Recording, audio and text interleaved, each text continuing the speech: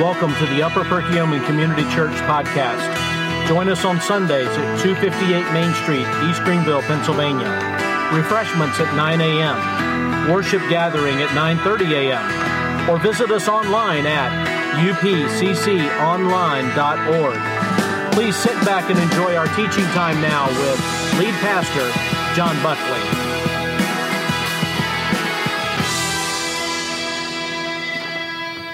If you'll take your Bibles, please, and turn with me to 1 Samuel chapter 15. We started last Sunday on the first part of a two-part message that I entitled Saul's Slippery Slope. If you remember, I gave you my illustration of my dad and our slip and slide, which to this day will always be indelibly imprinted in my mind as he went slipping down there thinking he could stand on Dawn dishwashing liquid on a slick surface. Saul is an interesting character, and as we've gone through our study here in 1 Samuel, we've started with Samuel, a man who had heard from God. And he's still on the scene. We're going to see him here. But the focal point changed as the Israelite nation said, we want a king like every other nation has. We want to be like they are. And that led us into the reign now of Saul, who is the king of Israel. And there's a few things I think we need to know, and the reason we kind of subtitled this, Saul, a man who ran from God, is because you see that track record on an ongoing basis. And I think today is going to be really revealing of what we started last week when we talked about Saul in relationship to repentance. Saul and Samuel handled things completely different. Saul and David handled things completely different. See, because first of all, you're going to realize that Saul felt he was the exception. He blamed others, and he made excuses. Saul felt he was the exception. He blamed others, and he made excuses. That's been his track record. We saw that in 1 Samuel 13, when he was supposed to wait and have Samuel come and give the sacrifice. You see that once again, when he decided to take God's directives, which were very clear on what he should do. He made exceptions, he blamed others, and he made excuses. But you'll see Samuel focused on being used by God, speaking truth, and staying faithful. Samuel focused on being used by God, speaking truth, and staying faithful. Now, think of that in relationship to the life that you live. When people hear your name, if we flashed up on the screen, the thoughts that came to their mind, the adjectives that would be used, would they flash up that you're a person who, like in Saul's case, is somebody who likes to think they're the exception, who likes to blame others, who likes to make excuses? Or are they going to see a Samuel here who focused on being used by God? Samuel wasn't perfect, but day by day, he wanted God to use him. He spoke truth. Now again, it's easy for us to say, well, yeah, go get him, Samuel. I mean, you're the man of God. But remember, Saul could have had him killed very easily. And that happened in other instances as you go forward in the Old Testament, where there were men who lost their life for speaking truth. And then the other thing, which I think is something that we need to cherish greater than ever before in the culture that we live in, because we have a culture that doesn't have a lot of tenacity as a whole. But you see Samuel, he stayed faithful. He just kept at it, and kept at it, and kept at it, and kept at it. And last week we talked about what repentance is. I've done ministry a long time. I've had a lot of people sit in my office and have wept over their sin, been broken over what they did. But there's a difference between being broken and being repentant. Brokenness plus change is what equals repentance. It's very important that you get that. Brokenness plus change equals repentance. We can feel sorry, feel bad about what we've done to somebody. We can be broken over that. But if change doesn't happen, then repentance really isn't there. Because the word repentance is that turning away from. And folks, I feel too often, and I know this has slipped into my life as well, where I'm broken about something, but I'm not willing to change. And you know what I do? I pop up into the whole Saul thing. Well, I make an exception. Well, Lord, I'd like to change, but if you would just change my wife or my kids or my job or my whatever it is. I blame others. I make excuses. And instead of saying, God, not only break me, but change me, because I really want to have true repentance. If you don't get anything else from today's message, make sure you get that definition there and really evaluate your heart. See, because there's a difference. I'm sorry retains control, and gives the opportunity for blame. Oh, I'm sorry, and frequently, I'm sorry is followed by this 3-letter adjective called what? But. Oh man, see, you guys might have actually done this before, huh? I'm sorry, but. See, when I say I'm sorry, I retain control, and I give an opportunity to blame somebody else. I'm sorry, but, and if, and they, and so on. But I was wrong. Gives up control and removes the opportunity for blame. It's hard to go, I was wrong, but, because you're wrong. It takes that responsibility, and it gives up control, and it usually is followed by, I was wrong, please forgive me. Or what do I need to do in order to make this right? So that's all the things that we kind of talked about last week as we kind of started to unveil what happened here, because Saul went and he partially obeyed God. He knocked off part of the nation. He conquered part of the land. He followed to a point, but he ended. And as a result of his response, we know in verse 23, we'll read that as we kind of get into things. Chapter 15 and verse 23 says this. Well, we'll start in verse 22. And Samuel said, as the Lord has great delight in burnt offerings and sacrifices, as obeying the voice of the Lord. Behold, behold, behold, to obey is better than sacrifice, and listen than the fat of rams. To obey is better than sacrifice, and listen than the fat of rams. For rebellion is as the sin of divination, or witchcraft, and presumption is as iniquity and idolatry, because you rejected the word of the Lord. He has also rejected you from being king. Saul hears news he didn't want to hear. He thought he was in this. He thought, hey, my son Jonathan is going to be the king after me. And we all know when we look at the Bible, Jonathan already seemed to have more character than his dad did. But because of Saul, his son was going to lose that opportunity. So as we get into the text here in verse 24, we're going to start with this. Saul reveals his true heart.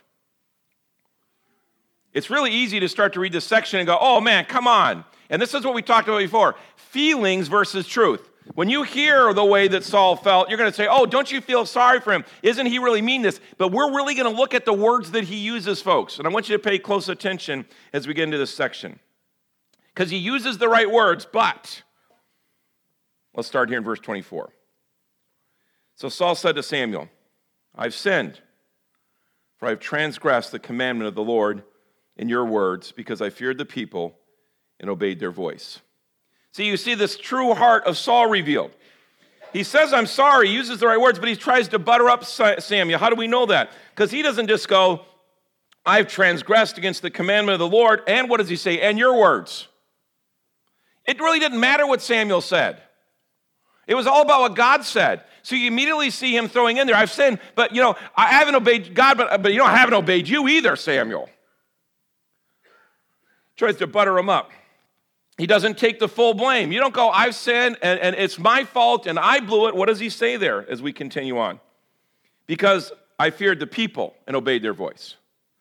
It's the people. The reason I did this was because what the people did. If I wouldn't have listened to the people, I wouldn't be in this thing. But you are the one that needs to take full responsibility. And not say, well, if they wouldn't have been here, if they wouldn't have done this, if they wouldn't have been part of the situation, he doesn't take the full blame. And he really neglects to seek forgiveness from God. It says in verse 25, now therefore, please pardon my sin, in return that I may bow before the Lord. Samuel didn't have the authority to pardon him of sin. See, what Samuel was not God. And what Saul needed was to go before God and say, God, I sinned. I blew it. It's my fault. But you see him trying to kind of butter up Samuel, your words. You see that he still has to throw in, but it's still the people. And you see that he doesn't even ask forgiveness of God. He says to Samuel, would you forgive me in this situation? He goes, I want you to give me that forgiveness. And we look at our own hearts. It's amazing when we end up in a situation where we sin and we get caught versus the Spirit of God convicts.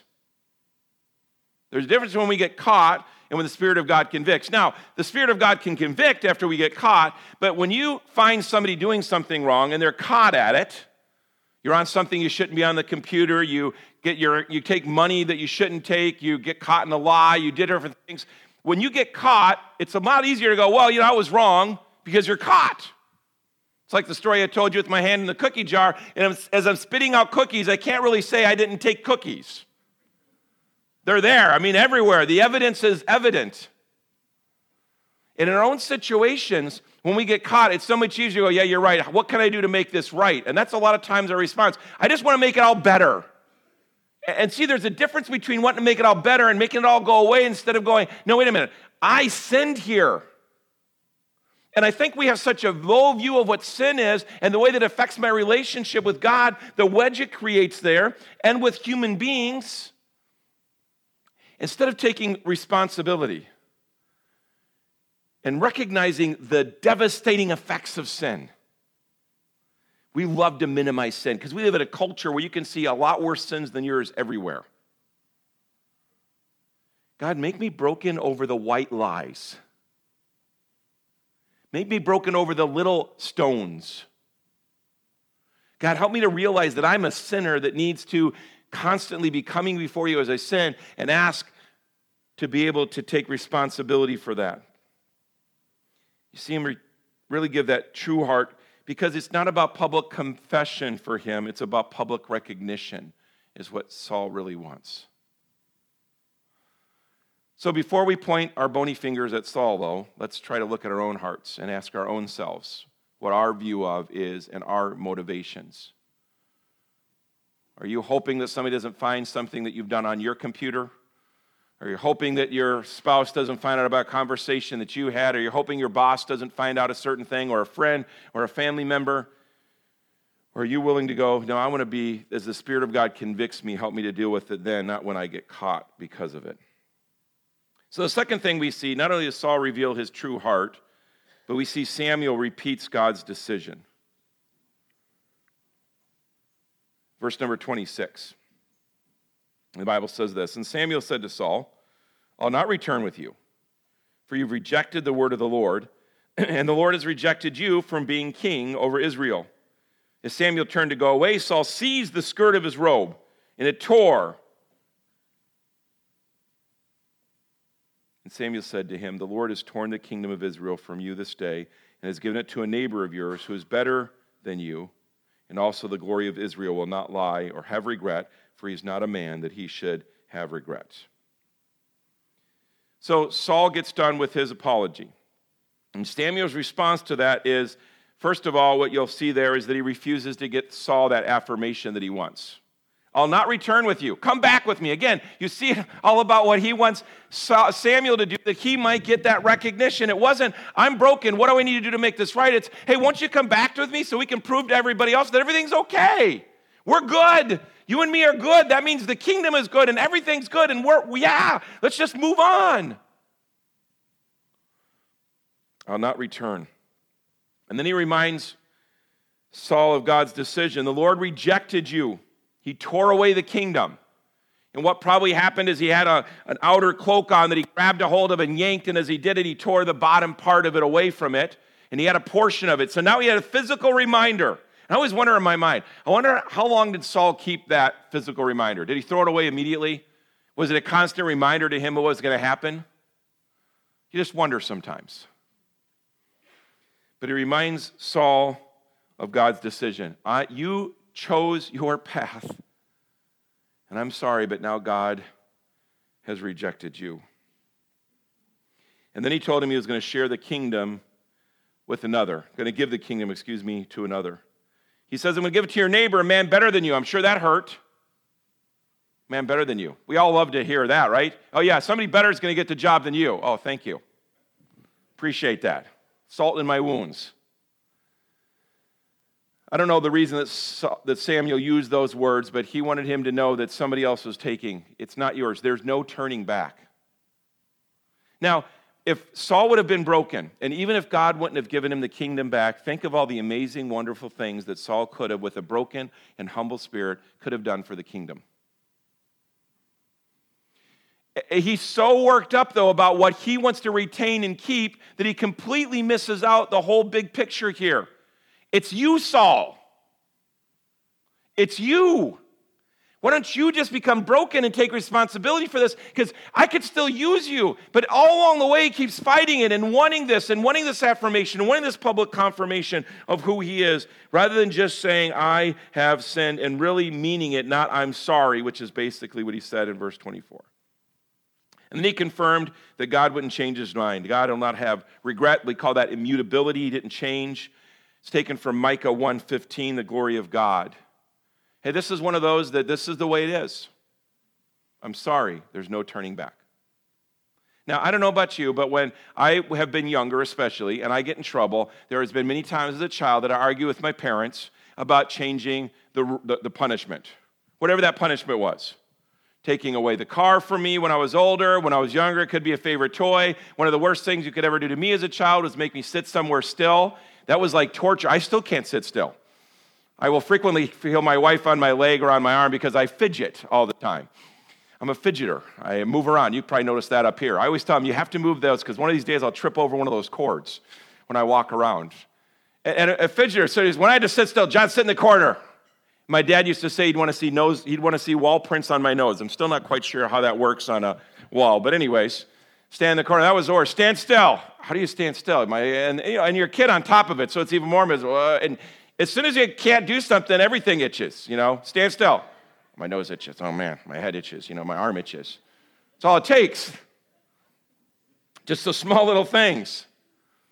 And when you realize in the situation that we're at here, and obedience to do that, if Saul would have just taken the responsibility and done that and been able to fulfill then those things that God wanted, but God had to say, I've made up my mind, here's the punishment, now would you just accept it? Now, the times in my life when I just took a deep breath and thought, you know what, Mom and Dad aren't going to change their mind, I just got to do it. They're not fun, but you got to do it. I remember the first time I got a speeding ticket. I know it shocks all of you. You're surprised I would ever get a ticket of any sort. I understand. I was a teenager. I had a 72 Buick Skylark, which, by the way, can go really fast. And I was driving, and I'm sure it was my wife's, she was my girlfriend at the time, because I had to go see her because she needed something, I'm sure. It sounds a lot better than I was just probably speeding. And I'm going along, and I remember, and I'm always this way. You see a police car go this way. Even if I'm not speeding, I put my foot on the brakes. I don't know why. It's just one of those things. And I remember speeding down the road and, lights behind me. I'm like, oh, great.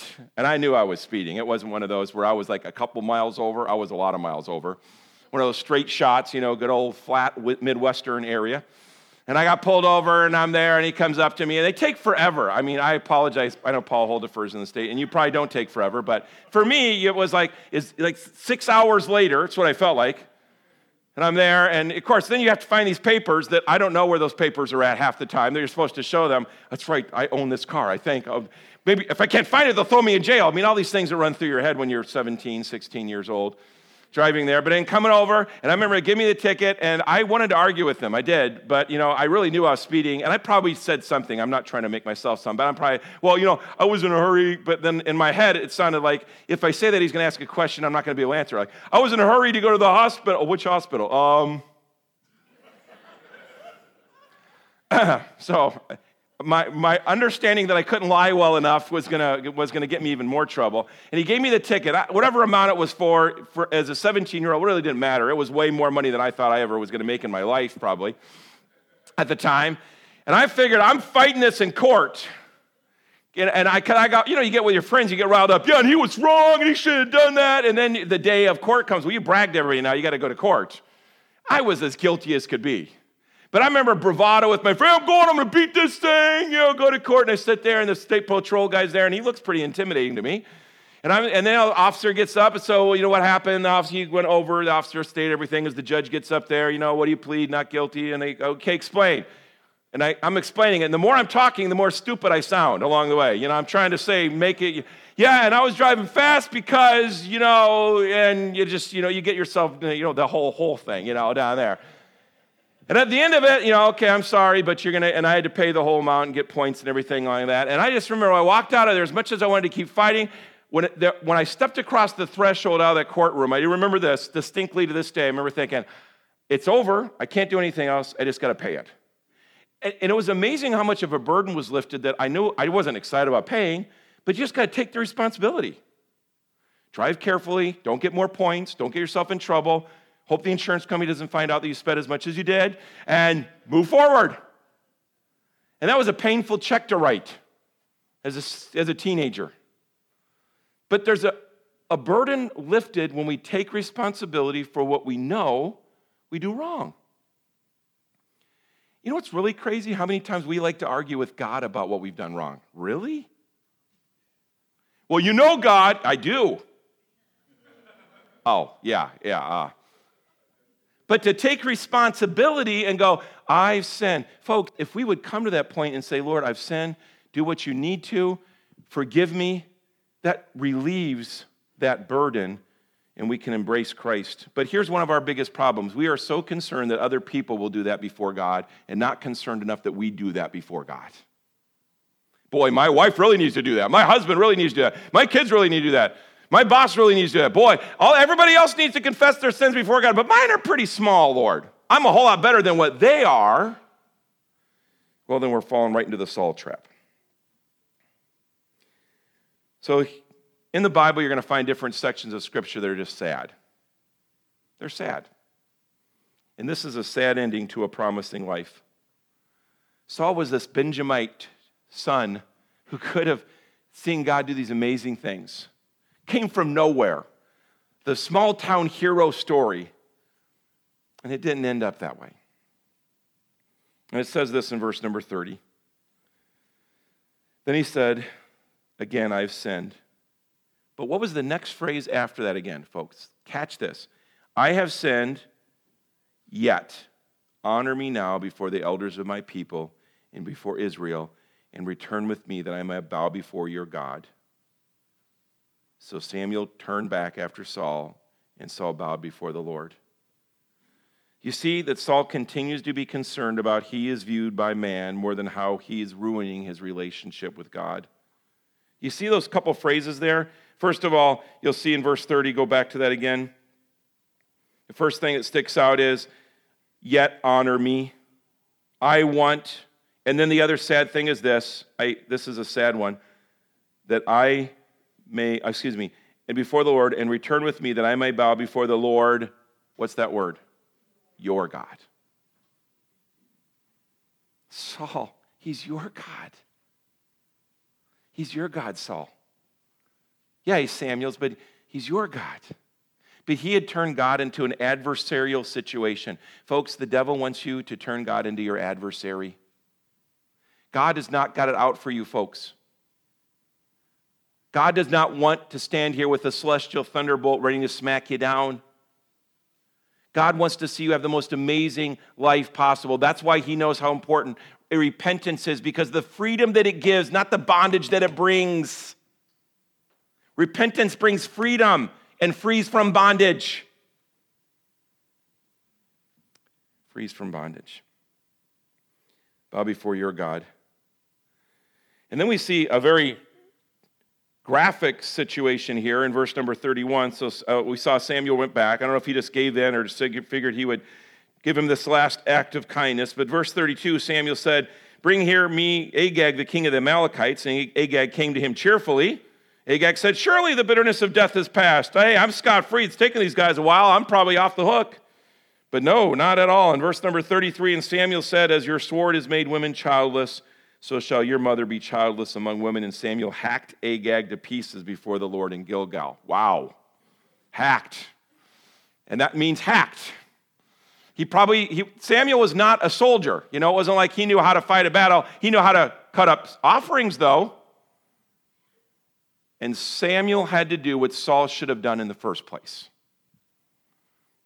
Don't wait for somebody else to clean up your messes. Take responsibility and do what you need to. Samuel had to finish the job that was supposed to be done by Saul. And then verse 34, and it says this, then Samuel went to Ramah, and Saul went to his house in Gibeah of Saul. In verse 35, and Samuel did not see Saul again until the day of his death. But Samuel grieved over Saul. Samuel didn't hate Saul. But how sad, because we see that Saul went his way and he continued to pursue Saul. Samuel went his way and continued to pursue God. And that was a horrible place for both of them to have to be. But what was Samuel's response? He grieved over Saul.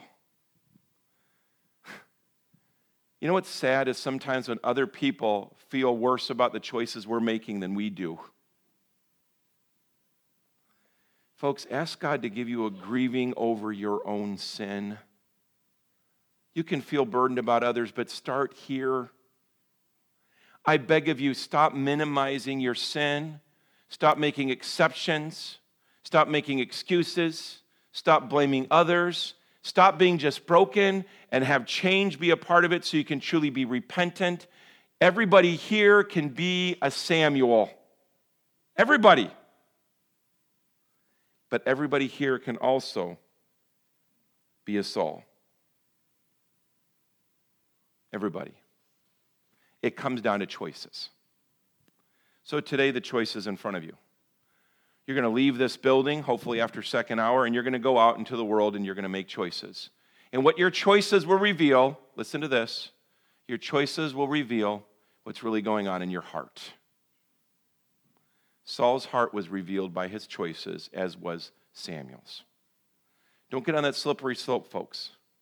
Don't think you're the exception. Don't think that you can excuse it. Because the big question that we have to ask ourselves when we listen to this and we stand at the edge of a new week is, how will you live it? If we come here each week and we just go, oh, okay, that was good. I understand that passage better. Boy, that was really interesting the way that took place. I've never heard that story before. You know, you're right. We need to be more repentant. If that's where it stops, then we come to the edge and we're done and nothing happens to change in our life. But I encourage all of you today to say, what's one thing from this passage that you can say, I will live this? For some of you, you need to go and acknowledge sin to another.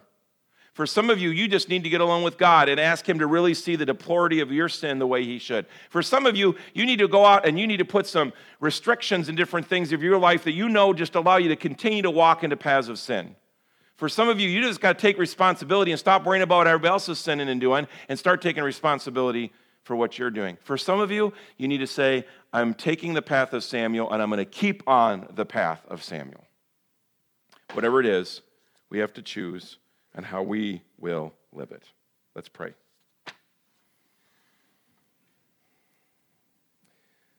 Lord, I thank you, first of all, for the way that you've convicted me already in my life as I had the privilege of studying this. This is not a fun message. It's not a message of excitement. It's a message of sadness. And yet, Lord, it's your word, and it can be used powerfully in our lives. And I know, Lord, as we sit here, that there are folks here that need to take full responsibility. They need to stop thinking of themselves as the exceptions and blaming others and making excuses. And Lord, I know there's some here that are striving hard to make you number one in all that they do. Wherever we might be, God, help us to be willing to take the microscope of your word and to look at the activities of our heart, the desires of our heart, and be willing to take steps based on what your word says. And we ask this in your precious and holy name. Amen.